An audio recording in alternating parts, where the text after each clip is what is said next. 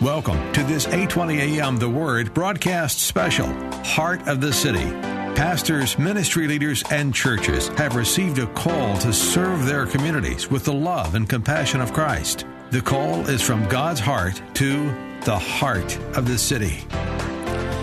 This is Heart of the City. I'm Chuck Olmstead, Director of Local Ministry Development for 8:20 a.m. The Word. I have a special guest today. He's a good friend of the station, Dr. Joe Castleberry, President of Northwest University. Dr. Joe, welcome to Heart of the City. Well, it's always great to be with you, Chuck, on the radio or anywhere else. Yeah, well, it is good to be with you, and we're recording this on a Friday afternoon. You just landed at SeaTac Airport, came straight to the studio.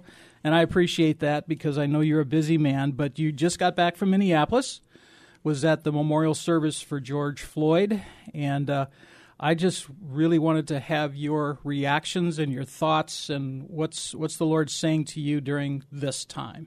Well, my conscience was shocked a couple of weeks ago with the killing of Ahmaud Arbery in Georgia. You know, I was ashamed that story was in the news for quite a while before I figured out what was going on. I mean, I saw a picture of Mr. Arbery a few times on Facebook. I was vaguely aware that some injustice had happened, but I hadn't had time to look into it to see. And finally, I looked into that case, and it just shocked me. It was so obviously an unjust killing, so obviously murder. So I felt like I had to do something. My board of directors was in town for our annual board meeting, and so I quickly drafted a statement for Northwest University on Thursday, the day that and I'm in the middle of board meetings, so you can imagine those are you don't have any spare moments Right. when the board's in town. You're just wrapped up, but this thing got my attention. And so on Thursday night, I wrote a statement and sent it to the board members and said, tomorrow I want you to consider supporting this statement. The next day, the board deliberated on our statement. They unanimously voted to approve that statement as the official statement of the university, and we expressed our grief over the killing of Mr. Arbery. But Harvey Drake had challenged me on Facebook to do something, and I felt that I had to do something. Mm-hmm.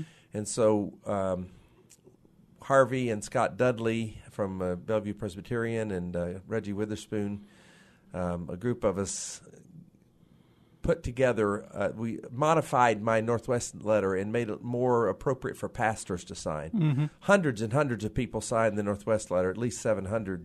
And I was one of them. Yeah, thank you for signing, Chuck. Yeah. But people all over the country were signing, leaders Mm-hmm. from other universities. It picked up quite a bit of groundswell. A lot of pastors signed very fast. Mm-hmm. And so we put together this pastor's letter that actually expressed repentance for the silence that we have too often guarded in these kinds of injustices. And 200 pastors very quickly. We could have had 1,000, I'm sure, if we'd had more time. But we quickly put together this letter and call for signatures. Pastors from all over the area immediately signed on.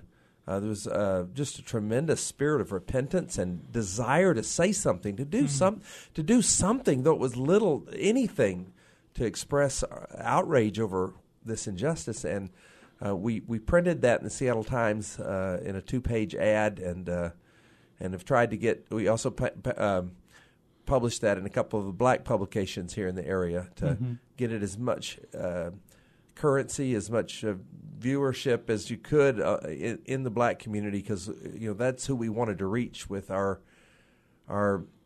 expression of sorrow and repentance. And this past weekend I was in Oregon. From Thursday forward at a board meeting, a board member's house, and I was trying to not read the news and not be a slave to email and all that. And of course, over the weekend, the George Floyd thing just exploded. Mm-hmm. By Sunday night, I was beginning to get calls about this, and I realized that we were late. that we'd been late to. Although I had posted on my social media expressions of sorrow and that kind of thing, the university itself, I had not acted as president to make sure that we had something to say. And of course, there were major demonstrations going on in the streets, even riots breaking out over the weekend. For Monday, we jumped into gear and made an official statement on behalf of the university. I published a blog piece that I think you read that probably got me invited to speak to you today. And then I realized when I found out that the funeral was going to be at North Central University in Minneapolis, the president there is a good friend, and he was the first college president besides me to sign on to our Northwest University statement, which I really appreciated him from another school signing on to our statement. And I knew where he stood on these issues, and Scott's just a terrific leader, and he was in the media quite a bit today with reactions and calling for every university in America to start George Floyd Scholarship Fund. Northwest has announced that today on social media and on my social media, and we'll be pushing to get as many donations as we can for that scholarship to help African American students attend Northwest University. I stepped up with the first $1,000 pledge for that, and already within seconds of me posting that, other people were signing in saying, I'm in too. I got messages from I was on an airplane and getting messages on text messages, and there's a groundswell of people that want to do something, even if it's a small contribution, to do something to express their grief and outrage and solidarity with the African American community at this time. So, we've only begun to act. I feel fully engaged. You know what happened last time I felt fully engaged on something. We did 200 radio interviews across the country on immigration and speaking up for immigrants, and I'm not done talking about that issue at all. But it's the same ethical issue at work in advocating for immigrants as it is to protest the unjust murder of African Americans, especially at official hands, especially at police hands. In saying that, I want to express that there are thousands and thousands of very fine police officers across the nation. It only takes a few idiots to ruin the reputation of the whole police force, and we need police, and they put their lives on the line every day to protect all of us, African Americans and everybody else in the country. And we love police officers, but what happened in Minneapolis, what happened with at the hands of an ex-police officer in Georgia, it's just too much. Well, I kind of liken it this way: when a local pastor of prominence, or any pastor, or a national pastor of prominence falls in some sort of moral issue, I don't know how you are. I believe you probably feel the same way I do. I sometimes feel this sense of shame. Yeah. That someone in my profession that I love or that I identify with has disgraced the profession in a way. And I think the same thing is true with police officers, that somehow there is that officer who murdered George Floyd brought shame on the profession, which is so sad because it shouldn't be shamed. I mean, here, yes. The other day I was down at Westlake Center praying with pastors, and where the riots had taken place, where the demonstrations had taken place, and there was, stores boarded up, and I was going back to the tunnel, the train tunnel, to come back to the station, and there was a police officer standing on the street corner. And I was walking by, and I just thought, I'm going to say something to him. And so, I walked up to him, and I said, I just came from a group of pastors that have prayed, and we prayed for you, And he looked at me, and he said, thank you so much. And I said, please be safe. And he said, You be safe as well. But, I think, someone who is called, their duty is to protect and to serve, and yet they're called now into question whether they're really protecting and serving. That's got to be heartbreaking for those that have been called to that. Oh, it has to be. And the thing is, Chuck, you talked about pastors feeling ashamed at some of the behavior of other pastors. It's every kind of conceivable group you can imagine, because all of us are at the mercy of the worst of us if we are not vocal in identifying ourselves and our feelings and our values and our principles to society. And that's why it's so important for every person to raise their voice in some kind of way in these kinds of situations, because if we don't speak up for ourselves, we let the worst people in our group be the image of who we are. Well, and that's kind of a follow-up to what you were saying, Joe, is that, and I was going to ask you, why, as the president of a university, do you feel it's so important for you to make a public statement? Well, I have African-American students and parents and alumni. I have students from every ethnic group you can imagine. We have 160 international students at Northwest this past year. We don't know what that'll look like in the year to come with the pandemic, but we have an incredibly diverse group of people there. It's not as diverse as we'd like for it to be, but it's more and more diverse every year. And, the university has to speak up for them. We have to. We have to be unequivocal about what our position is. And as I was saying, I was late to the game on this one because I was out of town trying to get a couple of days off after my board meeting. And, it's injustice never sleeps, and justice has to stay awake too. Speaking of that topic of staying awake, and I want to get back to the memorial service because that's what you asked me for. But we evangelicals in America have been calling out to God for a great awakening for decades. And God knows how we need one. You look at the situation of division in our country right now, incredible division.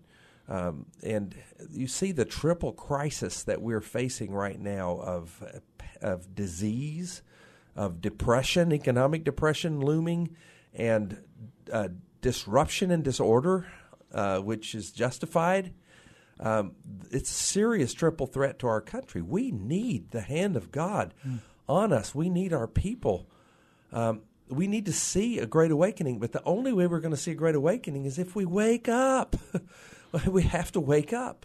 And this is a clarion call to Christians in America, especially to wake up and to listen, to wake up and to listen to each other and to listen to people you disagree with.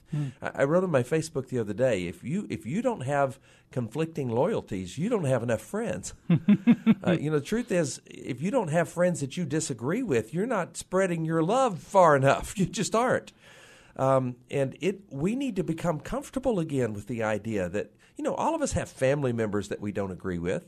Some families can't get together for Thanksgiving because some are Democrats and others are Republicans. Right. We got to get over this. We've got to get back to the point where we can listen to people without getting angry that they disagree with us. Exactly. And, the truth is, when we listen to one another, we can learn a great deal. Now, you talked about the memorial service. I have voted Democrat and I have voted Republican. I voted for Jimmy Carter in 1976 through my father. I convinced him to vote for Jimmy Carter, and I voted for Jimmy Carter in 1980 in my first presidential election. And then I voted for Ronald Reagan in 1984, and mostly been voting Republican ever since. And, my political philosophy is more in line generally with the Republican Party than with the Democrat Party. I am a conservative in political things. I have to tell you that over the years, my biggest political heroes have not been Ilhan Omar or Amy Klobuchar or Jesse Jackson or Al Sharpton. Though there's no one in the country with more rhetorical power than Jesse Jackson had, and I was amazed at the power of his rhetoric when he ran for president. It was stunning, and it remains some of the finest political rhetoric ever in American history. But there were times I disagreed with those folks pretty hard. Ilhan Omar was within a few feet of me at this meeting, and she's Muslim. I'm Christian. She's not my favorite politician in America. But I have to tell you, sitting in that sanctuary, I felt it was a privilege to join with the people I just mentioned and others who I'm sure we don't agree about a lot of things. But we agree that we love our children. We agree that all of us agree that we want America to be better. Mm-hmm. All of us agree that we want there to be justice in America. All of us agree that George Floyd should not have died that day at the hands of the police. I mean, there's 1,000 things. There's 1,000,000 things we agree about. And I felt like it was a privilege to come together in the same place for the same reason, in the same mind, and me shut my big mouth that I use constantly. I'm a man of words. I'm a preacher. I talk all the time. Shut my mouth and listen to somebody else. So what did you learn? The lawyer for Mr. Floyd, Mr. Crump, was just brilliant. He was just brilliant. Al Sharpton was brilliant. His what he had to say was deep. I didn't agree with every single thing he said, but it was deep. It was the voice George Floyd's family wanted speaking for them. How would I do anything except listen carefully? And he touched me. I tell you, there was a moment, and I mentioned this briefly on Kelly Wright's show, but I'll talk about it again. There was a moment in the eulogy. Al Sharpton was talking about when George Floyd called out, "Mama." And he said, but his mother had died several years ago. And from that moment, it was like, I don't know if you're a Star Trek fan, you know what the Vulcan mind meld was. It was like I had a mind meld with Al Sharpton, because the next several sentences out of his mouth were exactly what I was thinking. As he said, and I thought simultaneously, he wasn't calling out for his mother because she could come to him physically. He was calling out to his mother because he could see her. Because she was in heaven beckoning to him, calling him to herself. "Come on, George. Come to me. Your struggle's over." His life was ebbing out of him. And I've seen this before. I've been a pastor for 40 years, really. More than 40. I've seen this happen. I've seen people who were dying tell us about heaven that they were seeing as life ebbed out of their bodies. I realized that George Floyd was seeing into heaven. He was seeing his mother calling to him, going to her embrace. "Mama." I got to tell you, we saw this man's life ebb away from him. We saw that man kill him in public. We saw on video for the world to see forever that man being snuffed out. How could we not feel what his family felt? How could we not sympathize? How would we not be willing to listen to anyone who would speak for that family? I'm sorry.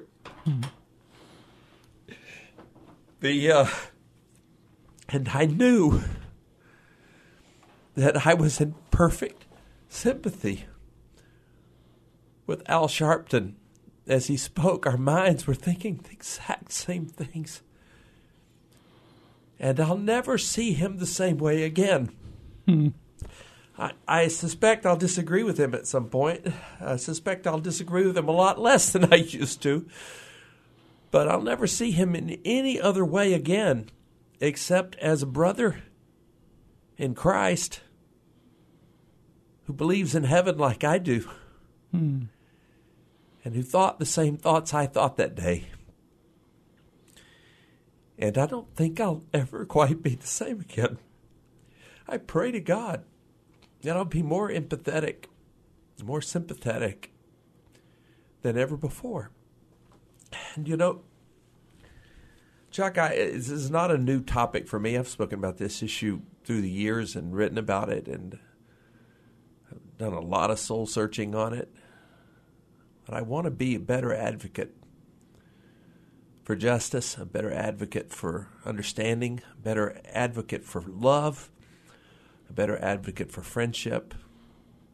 And I've studied Martin Luther King Jr., the Reverend Dr. Martin Luther King Jr.'s writings. I've listened to his sermons over and over. I went and met with his daughter, Bernice, for 3 hours at the King Center. It was a thrill at this meeting to introduce myself to Martin Luther King III, to hear the great-grandchildren of Martin Luther King Jr. raise their voices at the family dinner that I got to be at. To hear that sweet young girl raising her voice in protest against injustice done to her people, I thought, wow, maybe God will raise up another king to speak. Maybe for generations to come, that voice won't be snuffed out. But I want to read more. I want to think more. I want to hear more. I want more friends. I've made a commitment to myself. I'm going to make more friends who are different than me, whether they're Muslims, tomorrow I'm in a Jewish dialogue. I've been part of this Jewish evangelical dialogue in Washington, D.C. for 13 years. And we'll be on that call next week, dialoguing with Jewish friends. I want more Muslim friends. And I've been involved in Muslim and Christian dialogue for years, but I want more Muslim friends. I want more LGBT friends. I want more African-American friends. I want more people from all kinds of directions. And again, I'm not new to this rodeo, but I want more.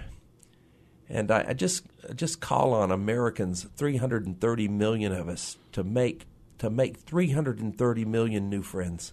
To make 330 million new friends, to love people, to listen to people, to figure out what we have in common, to find a way to love them, just like we would do at our family at Thanksgiving when there's differences of opinion at the table, but focus on some things we have in common and figure out how to love one another. And if we do that, if we can figure out how to love one another, we can see a great awakening in our time, because we will wake up.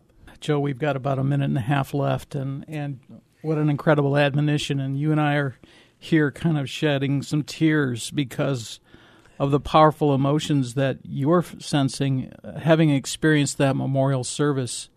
And so as you're coming back, the challenge to you is what you just said, to engage more with people that are different from you. And that's the challenge that we all have, isn't it, as believers, is that we listen and we engage more. Well, I would just tell people that trust is not earned at first encounter. There's a tremendous amount of distrust among us, and it's rational to not trust somebody at first meeting. You better take a lunch on this job. You better take a lunch. It's going to take some time for you to make friends like you should. Be patient. Recognize that there's reason to distrust you, to be suspicious, and press in, and press on, and take the time, and commit yourself to the long haul. Well, I'm sure there's a lot more that we could discuss, but we've been listening to Dr. Joe Castleberry. He's the president of Northwest University, and if you want to know more about Northwest University, you can go to northwestu.edu. Joe, why don't you, in the final moments here, just wrap us up in prayer? Will you do that? Yeah, pray for our country. Absolutely. Thank you, Chuck. Heavenly Father, we come to you with a heart of sorrow, a heart of repentance, a heart of curiosity, a heart of desire to see peace in our country, to see love, the very love of God made manifest among us.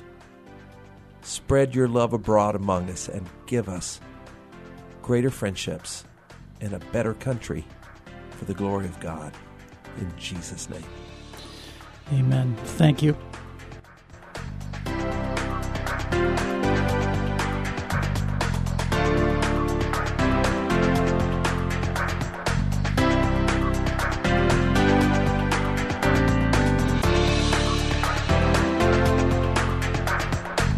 You've been listening to this 820 AM, The Word special Heart of the City.